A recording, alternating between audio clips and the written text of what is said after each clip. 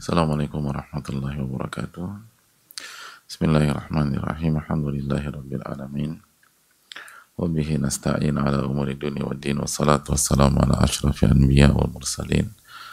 Wa ala alihi wa sahbihi wa man sara ala nahjihi bi ihsanin ila yaumiddin wa ba'd. Allahumma salli wa sallim wa barik wa an'im ala nabiyyina Muhammadin wa ala alihi wa sahbihi ajma'in. Allahumma inna nas'aluka ilman nafi'a wa na'udzubika min ilmin la yanfa'. Allahumma 'allimna ma yanfa'una wanfa'na bima 'allamtana. Allahumma ansurna wal muslimin khasatan al madhlumin minhum fi Filistin wa fi kulli makan. Allahumma la tusallit 'alaina man la yarhamuna. Innaka waliyyu dzalika wal qadiru 'alaih. Hadirin Allah muliakan, alhamdulillah kita panjatkan puji dan syukur kita kepada Allah Tabaraka wa Ta'ala atas segala nikmat dan karunia yang Allah berikan dan Allah limpahkan kepada kita, sebagaimana salawat dan salam semoga tercurah kepada Rasulullah alaihi salatu wassalam beserta para keluarga, para sahabat dan orang-orang yang istiqomah berjalan di bawah naungan sunnah beliau sampai hari kiamat kelak. Hadirin Allah muliakan, alhamdulillah kita bersyukur kepada Allah Subhanahu wa Ta'ala yang kembali mempertemukan kita pada kesempatan kali ini di hari-hari di bulan Sya'ban, bulan di mana amal-amal kita diangkat kepada Allah Subhanahu wa Ta'ala, bulan yang tidak bisa dipandang sebelah mata atau dianggap biasa. Tapi yang terjadi justru bulan ini dilalaikan oleh banyak manusia, dan itu yang disampaikan oleh Rasulullah SAW sendiri. Dzaka syahrun yakfalun nasu anhu baina Rajab wa Ramadan. Sya'ban adalah bulan yang dilalaikan oleh manusia, terletak di antara Rajab dan Ramadan. Wa huwa syahrun turfa'u fihi al-a'malu ila rabbil alamin. Sya'ban adalah bulan di mana amal-amal itu diangkat kepada Allah Tabaraka wa Ta'ala. Wa uhibbu an yurfa'a amali wa ana sha'im. Dan aku ingin ketika amalku diangkat, aku dalam kondisi berpuasa. Itulah yang dituturkan Nabi SAW dalam hadis yang dikeluarkan Imam An-Nasa'i dari Usama bin Zaid.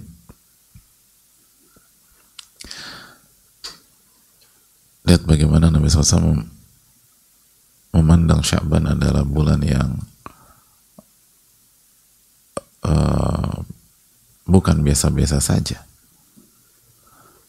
dan memberikan fakta penting pada kita bahwa di hari-hari ini atau di bulan ini amal kita selama 1 tahun diangkat ke Allah Subhanahu wa Ta'ala. Maka sekali lagi hadirin Allah muliakan, coba renungkan amal seperti apa yang akan diangkat di bulan ini. Coba renungkan kembali amal kita di Ramadan tahun lalu, Syawal tahun lalu, Dzulqa'dah tahun lalu, Dzulhijjah tahun lalu. Lalu renungkan apa yang dilakukan di Al-Muharram dan seterusnya sampai hari ini. Apakah pantas dan layak untuk diangkat ke Rabbul Alamin, ke Malik Yaumiddin? Maka marilah kita tawadhu di bulan ini, lebih merendah kepada Rabbul Alamin.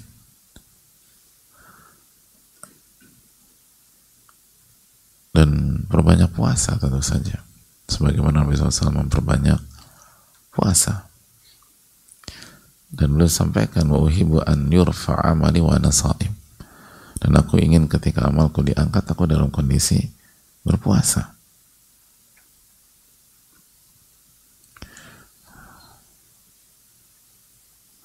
Hadirin Allah muliakan,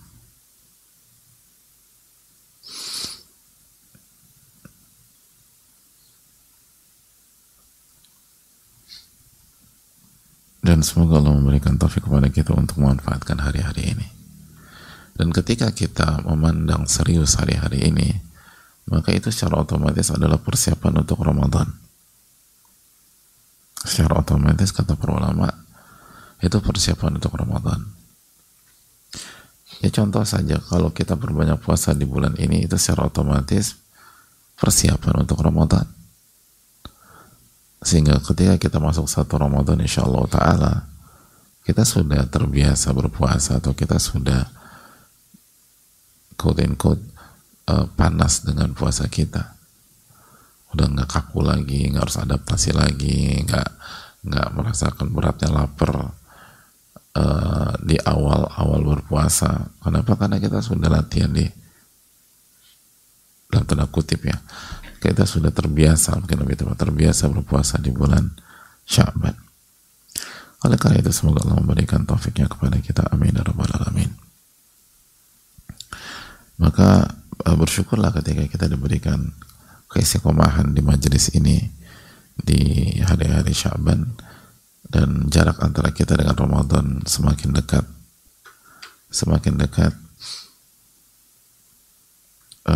dan tentu saja kita harus semakin fokus, semakin serius, dan semoga Allah pertemukan kita di Ramadan tahun ini dengan kondisi yang prima, baik zahir apalagi batin, amin ya rabbal alamin. Hadirin Allah muliakan,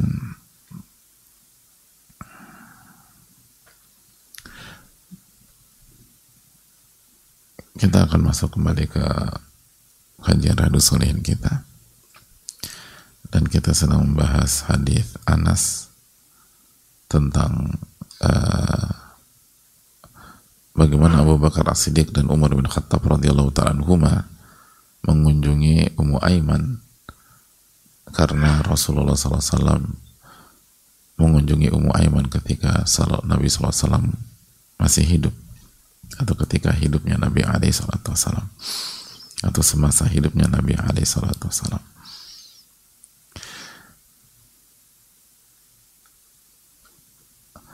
Kemarin kita sudah jelaskan bahwa alasan yang membuat Abu Bakar As-Siddiq radhiyallahu ta'ala dan Umar bin Khattab radhiyallahu ta'ala mendatangi Ummu Aiman atau mengunjungi Ummu Aiman adalah karena Rasulullah SAW mengunjungi beliau. Dan ini seperti, atau ini pengamalan dalam hadits Nabi SAW, inna abarral bir an yasila rajulu wudda abih. Sesungguhnya di antara kebaikan yang paling baik, an yasila rajulu wudda abih, seseorang menyambung hubungan dan menjaga hubungan baik dengan orang-orang yang dicintai oleh orang tuanya, orang-orang yang dicintai oleh orang tuanya, dan hubungan itu dijaga setelah orang tuanya wafat. Dan itu salah satu birrul walidain yang paling tinggi. Dan mengapa ulama menjadikan hadits Abu Bakar Umar ini dengan hadits di atas, hadits riwayat Tirmidzi di atas, padahal Rasulullah SAW bukan ayah kandung mereka berdua, dan bukan orang tua kandung Abu Bakar dan Umar. Abu Bakar Umar itu sahabat atau bukan anak? Jawabannya apa? Karena orang tua terbagi menjadi dua, kata para ulama. Orang tua kandung, orang tua nasab, dan orang tua ruh, orang tua ideologi. Yaitu Rasulullah SAW, lalu dilanjutkan oleh para ulama dan guru yang mendidik kita. Makanya ulama mengatakan dalam buku-buku mereka bahwa guru yang mengajarkan kita iman, mengajarkan kita ibadah adalah orang tua ruh, orang tua hati orang tua ideologi sebagaimana ayah dan ibu kita adalah orang tua nasab. Dan Nabi SAW bersabda dalam tentang masalah ini, innama ana lakum bimanzilatil walid u'allimukum, sesungguhnya kedudukan saya seperti orang tua kalian, karena saya mengajarkan dan mendidik kalian agama. Jadi oleh karena itu, setelah Nabi SAW wafat, para sahabat berusaha menyambung hubungan dengan orang-orang yang dicintai oleh Rasulullah Sallallahu Alaihi Wasallam. Dan ini hal yang sangat penting dalam masalah ini, hadirin.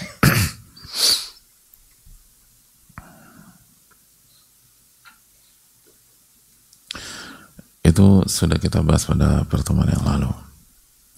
Kita akan lanjutkan pelajaran yang berikut yang bisa kita petik dari bab ini, dari hadis ini.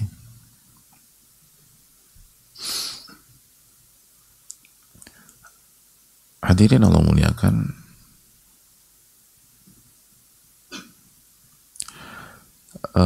hadis ini memberikan pelajaran tentang mengunjungi, karena disinilah korelasi dengan bab ini. Ini bagaimana pentingnya mengunjungi. Abu Bakar dan Umar mengunjungi Ummu Aiman. Dan sesuai dengan bab yang sedang kita bahas tentang mengunjungi orang soleh, orang yang bertakwa, ahli ilmu, dan lain-lain. Jadi Abu Bakar dan Umar mengunjungi Ummu Aiman radhiyallahu ta'ala anhum.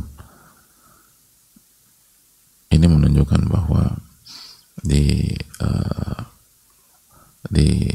dianjurkan dan disunahkan, dan ini sunnah fi'liyah kata para ulama. Ini adalah sunnah Nabi SAW yang juga dipraktekkan oleh Rasulullah SAW. Karena Abu Bakar As-Siddiq mengatakan, kama kana Rasulullah SAW yazuruha, sebagaimana Nabi SAW mengunjungi Ummu Aiman. Jadi Nabi SAW mengunjungi. Alhamdulillah. Ya dikumulasilah balakum. Jadi Nabi SAW mengunjungi Ummu Aiman. Jadi ini sunnah praktek Rasulullah SAW. Sunnah praktek Rasulullah Sallallahu Alaihi Wasallam. Dan itulah alasannya kenapa Abu Bakar dan Umar mengunjungi. Jadi kalau ada yang nanya, apa dalilnya mengunjungi orang soleh dan seterusnya, Nabi SAW mengunjungi Ummu Aiman, itu diantara dalilnya. Oleh karena itu, hadirin Allah muliakan, hendaknya kita merenungkan hal tersebut.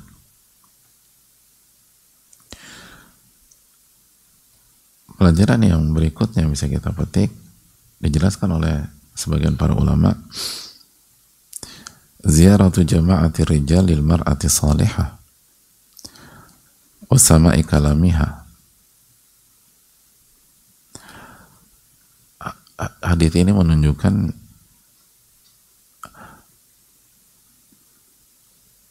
sekelompok laki-laki bisa menziarahi atau mengunjungi seorang wanita saleh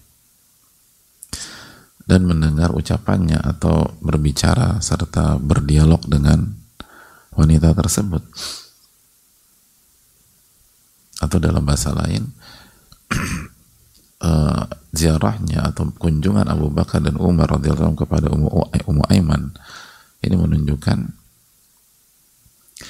laki-laki bisa mengunjungi wanita dengan syarat yang dijelaskan para ulama, seperti tidak berkhalwat, aman dari khalwat yang haram, karena ada pembahasan khusus masalah khalwat. Artinya khalwat yang haram, lalu ikhtilat, dan aman dari fitnah.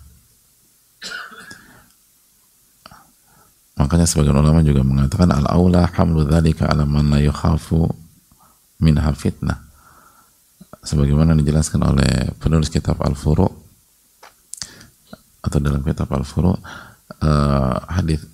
hadis-hadis tentang ini dibawa kepada kondisi yang aman dari fitnah,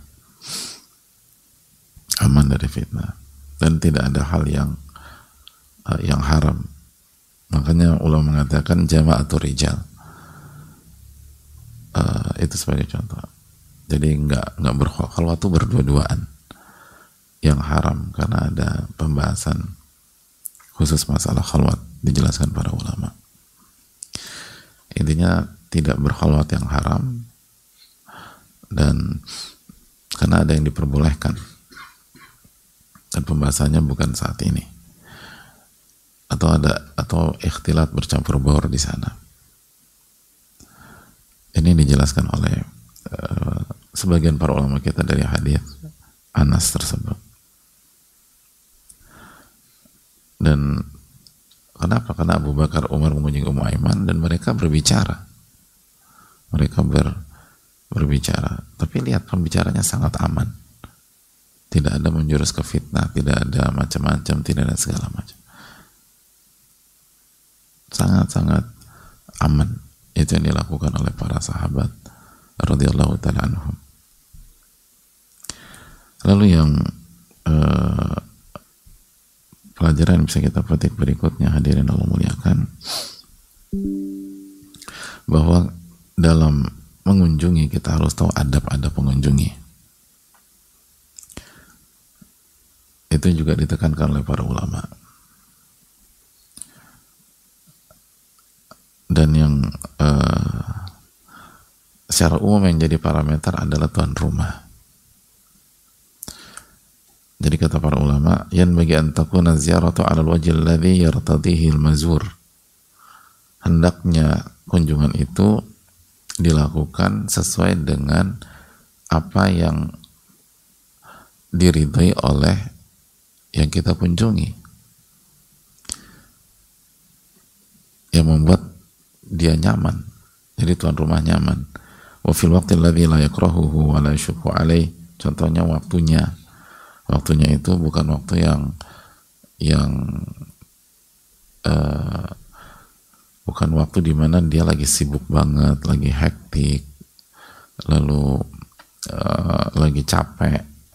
Jadi cari waktu di mana tuan rumah nyaman. Wa dhabtu dzalika yakhtalifu bi ikhtilafi ahwalihim wa maratibihim wa faragihim. Dan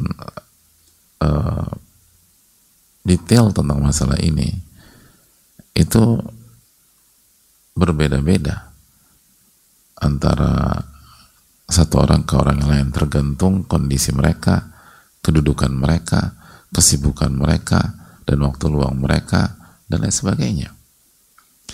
Artinya dari sini kita bisa menarik kesimpulan bahwa mengunjungi orang soleh itu harus memperhatikan kenyamanan dan kondisi orang soleh tersebut. Gak boleh main ngasal aja.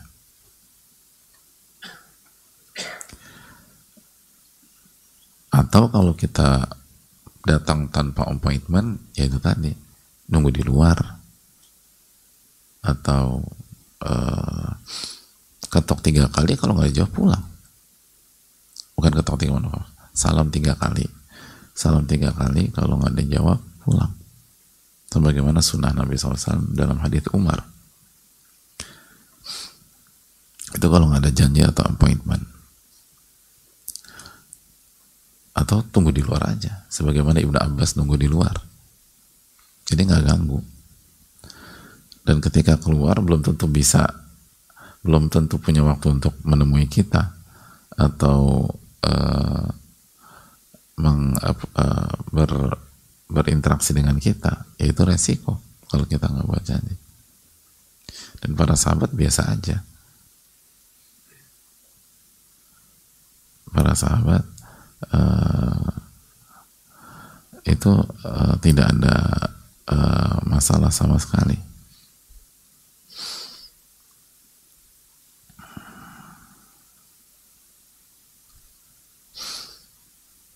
Jadi hadirin Allah muliakan, Allah berfirman dalam surat, coba buka surat An-Nur ayat 27. An-Nur ayat 27, biar kita nggak baper. Allah berfirman 27:28 ya. Ya ayyuhalladzina amanu, wahai orang-orang beriman, la tadkhulu buyutan ghaira buyutikum. Jangan masuk ke rumah yang bukan rumah kalian. Jangan masuk rumah kalian, jangan masuk rumah-rumah yang bukan rumah kalian. Hatta tasta'nisu wa tusallimu ala ahliha. Sampai kalian minta izin dan mengucapkan salam ke pemilik rumah tersebut. Jadi nggak boleh kita main masuk aja tanpa minta izin dan tanpa mengucapkan salam. Dzalikum khairul lakum la'allakum tadhakkarun. Itu lebih baik untuk kalian jika kalian mengambil ibrah dan jika kalian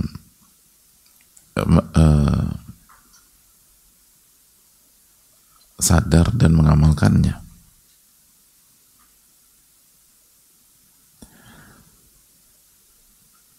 Ketemu ayatnya. Jadi jangan masuk ke rumah yang bukan rumah kita sampai minta izin dan mengucapkan salam. Dan itu lebih baik buat kalian jika kalian memahami dan mengamalkan. Lalu berikutnya, fa'illam tajidu ahada, atau falam tajidu fiha ahada, di ayat ke-28.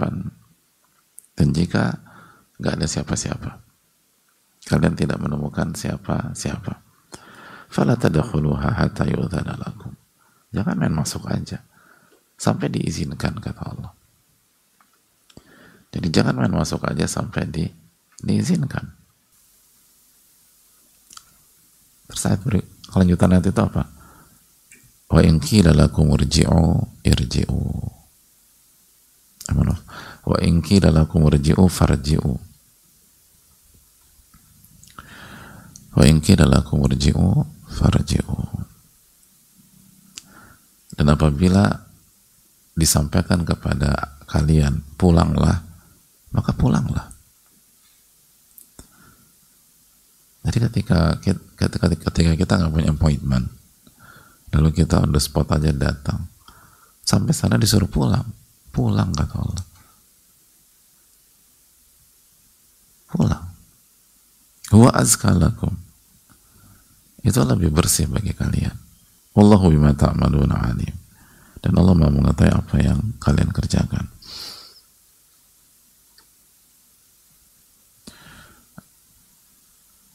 Jadi itu lebih membersihkan diri kalian. Jadi masa udah jauh-jauh disuruh pulang? Allah berfirman di dalam ayat ini, wa in qila lakum irji'u farji'u. Kalau tuan rumahnya bilang pulang. Dan ngotot, harus pulang. Dan itu lebih mensucikan kita. Dan Allah Maha mengetahui apa yang kalian lakukan.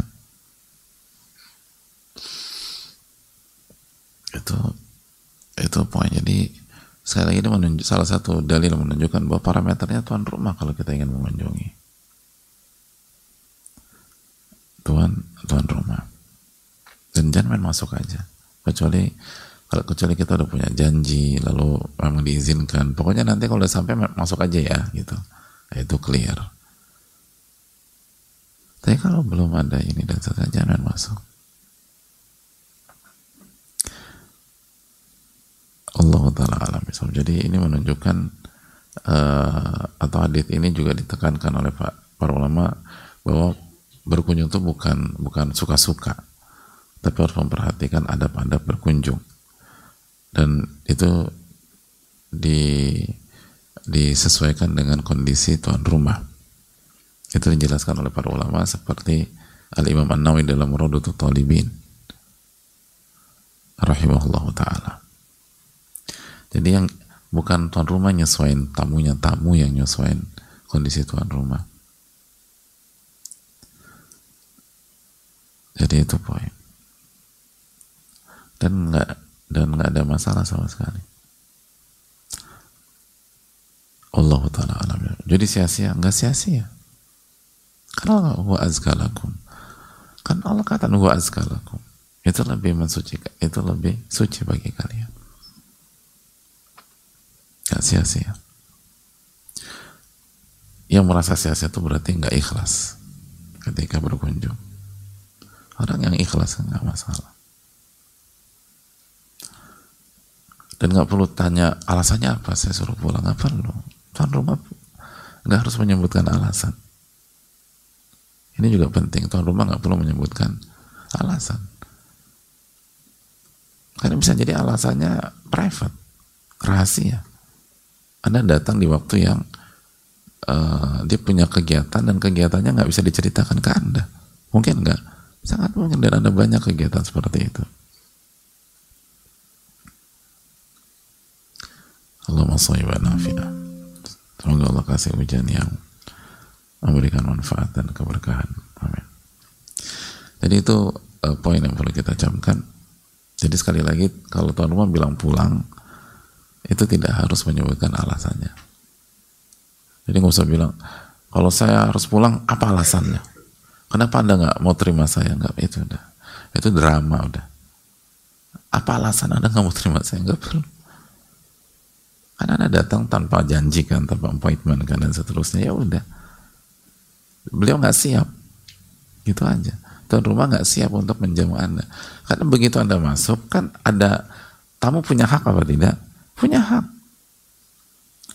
Nggak semua orang siap untuk menunaikan hak tamu. Jadi tamu tuh datang bukan gitu aja dalam Islam. Ketika tamu masuk, maka ada hak-hak yang harus ditunaikan. Allah Ta'ala misal yang bisa disampaikan. Jazakallahu khairan. Subhanallah la ilaha illa anta astaghfiruka wa atubu ilaik. Assalamualaikum warahmatullahi wabarakatuh. Syukur.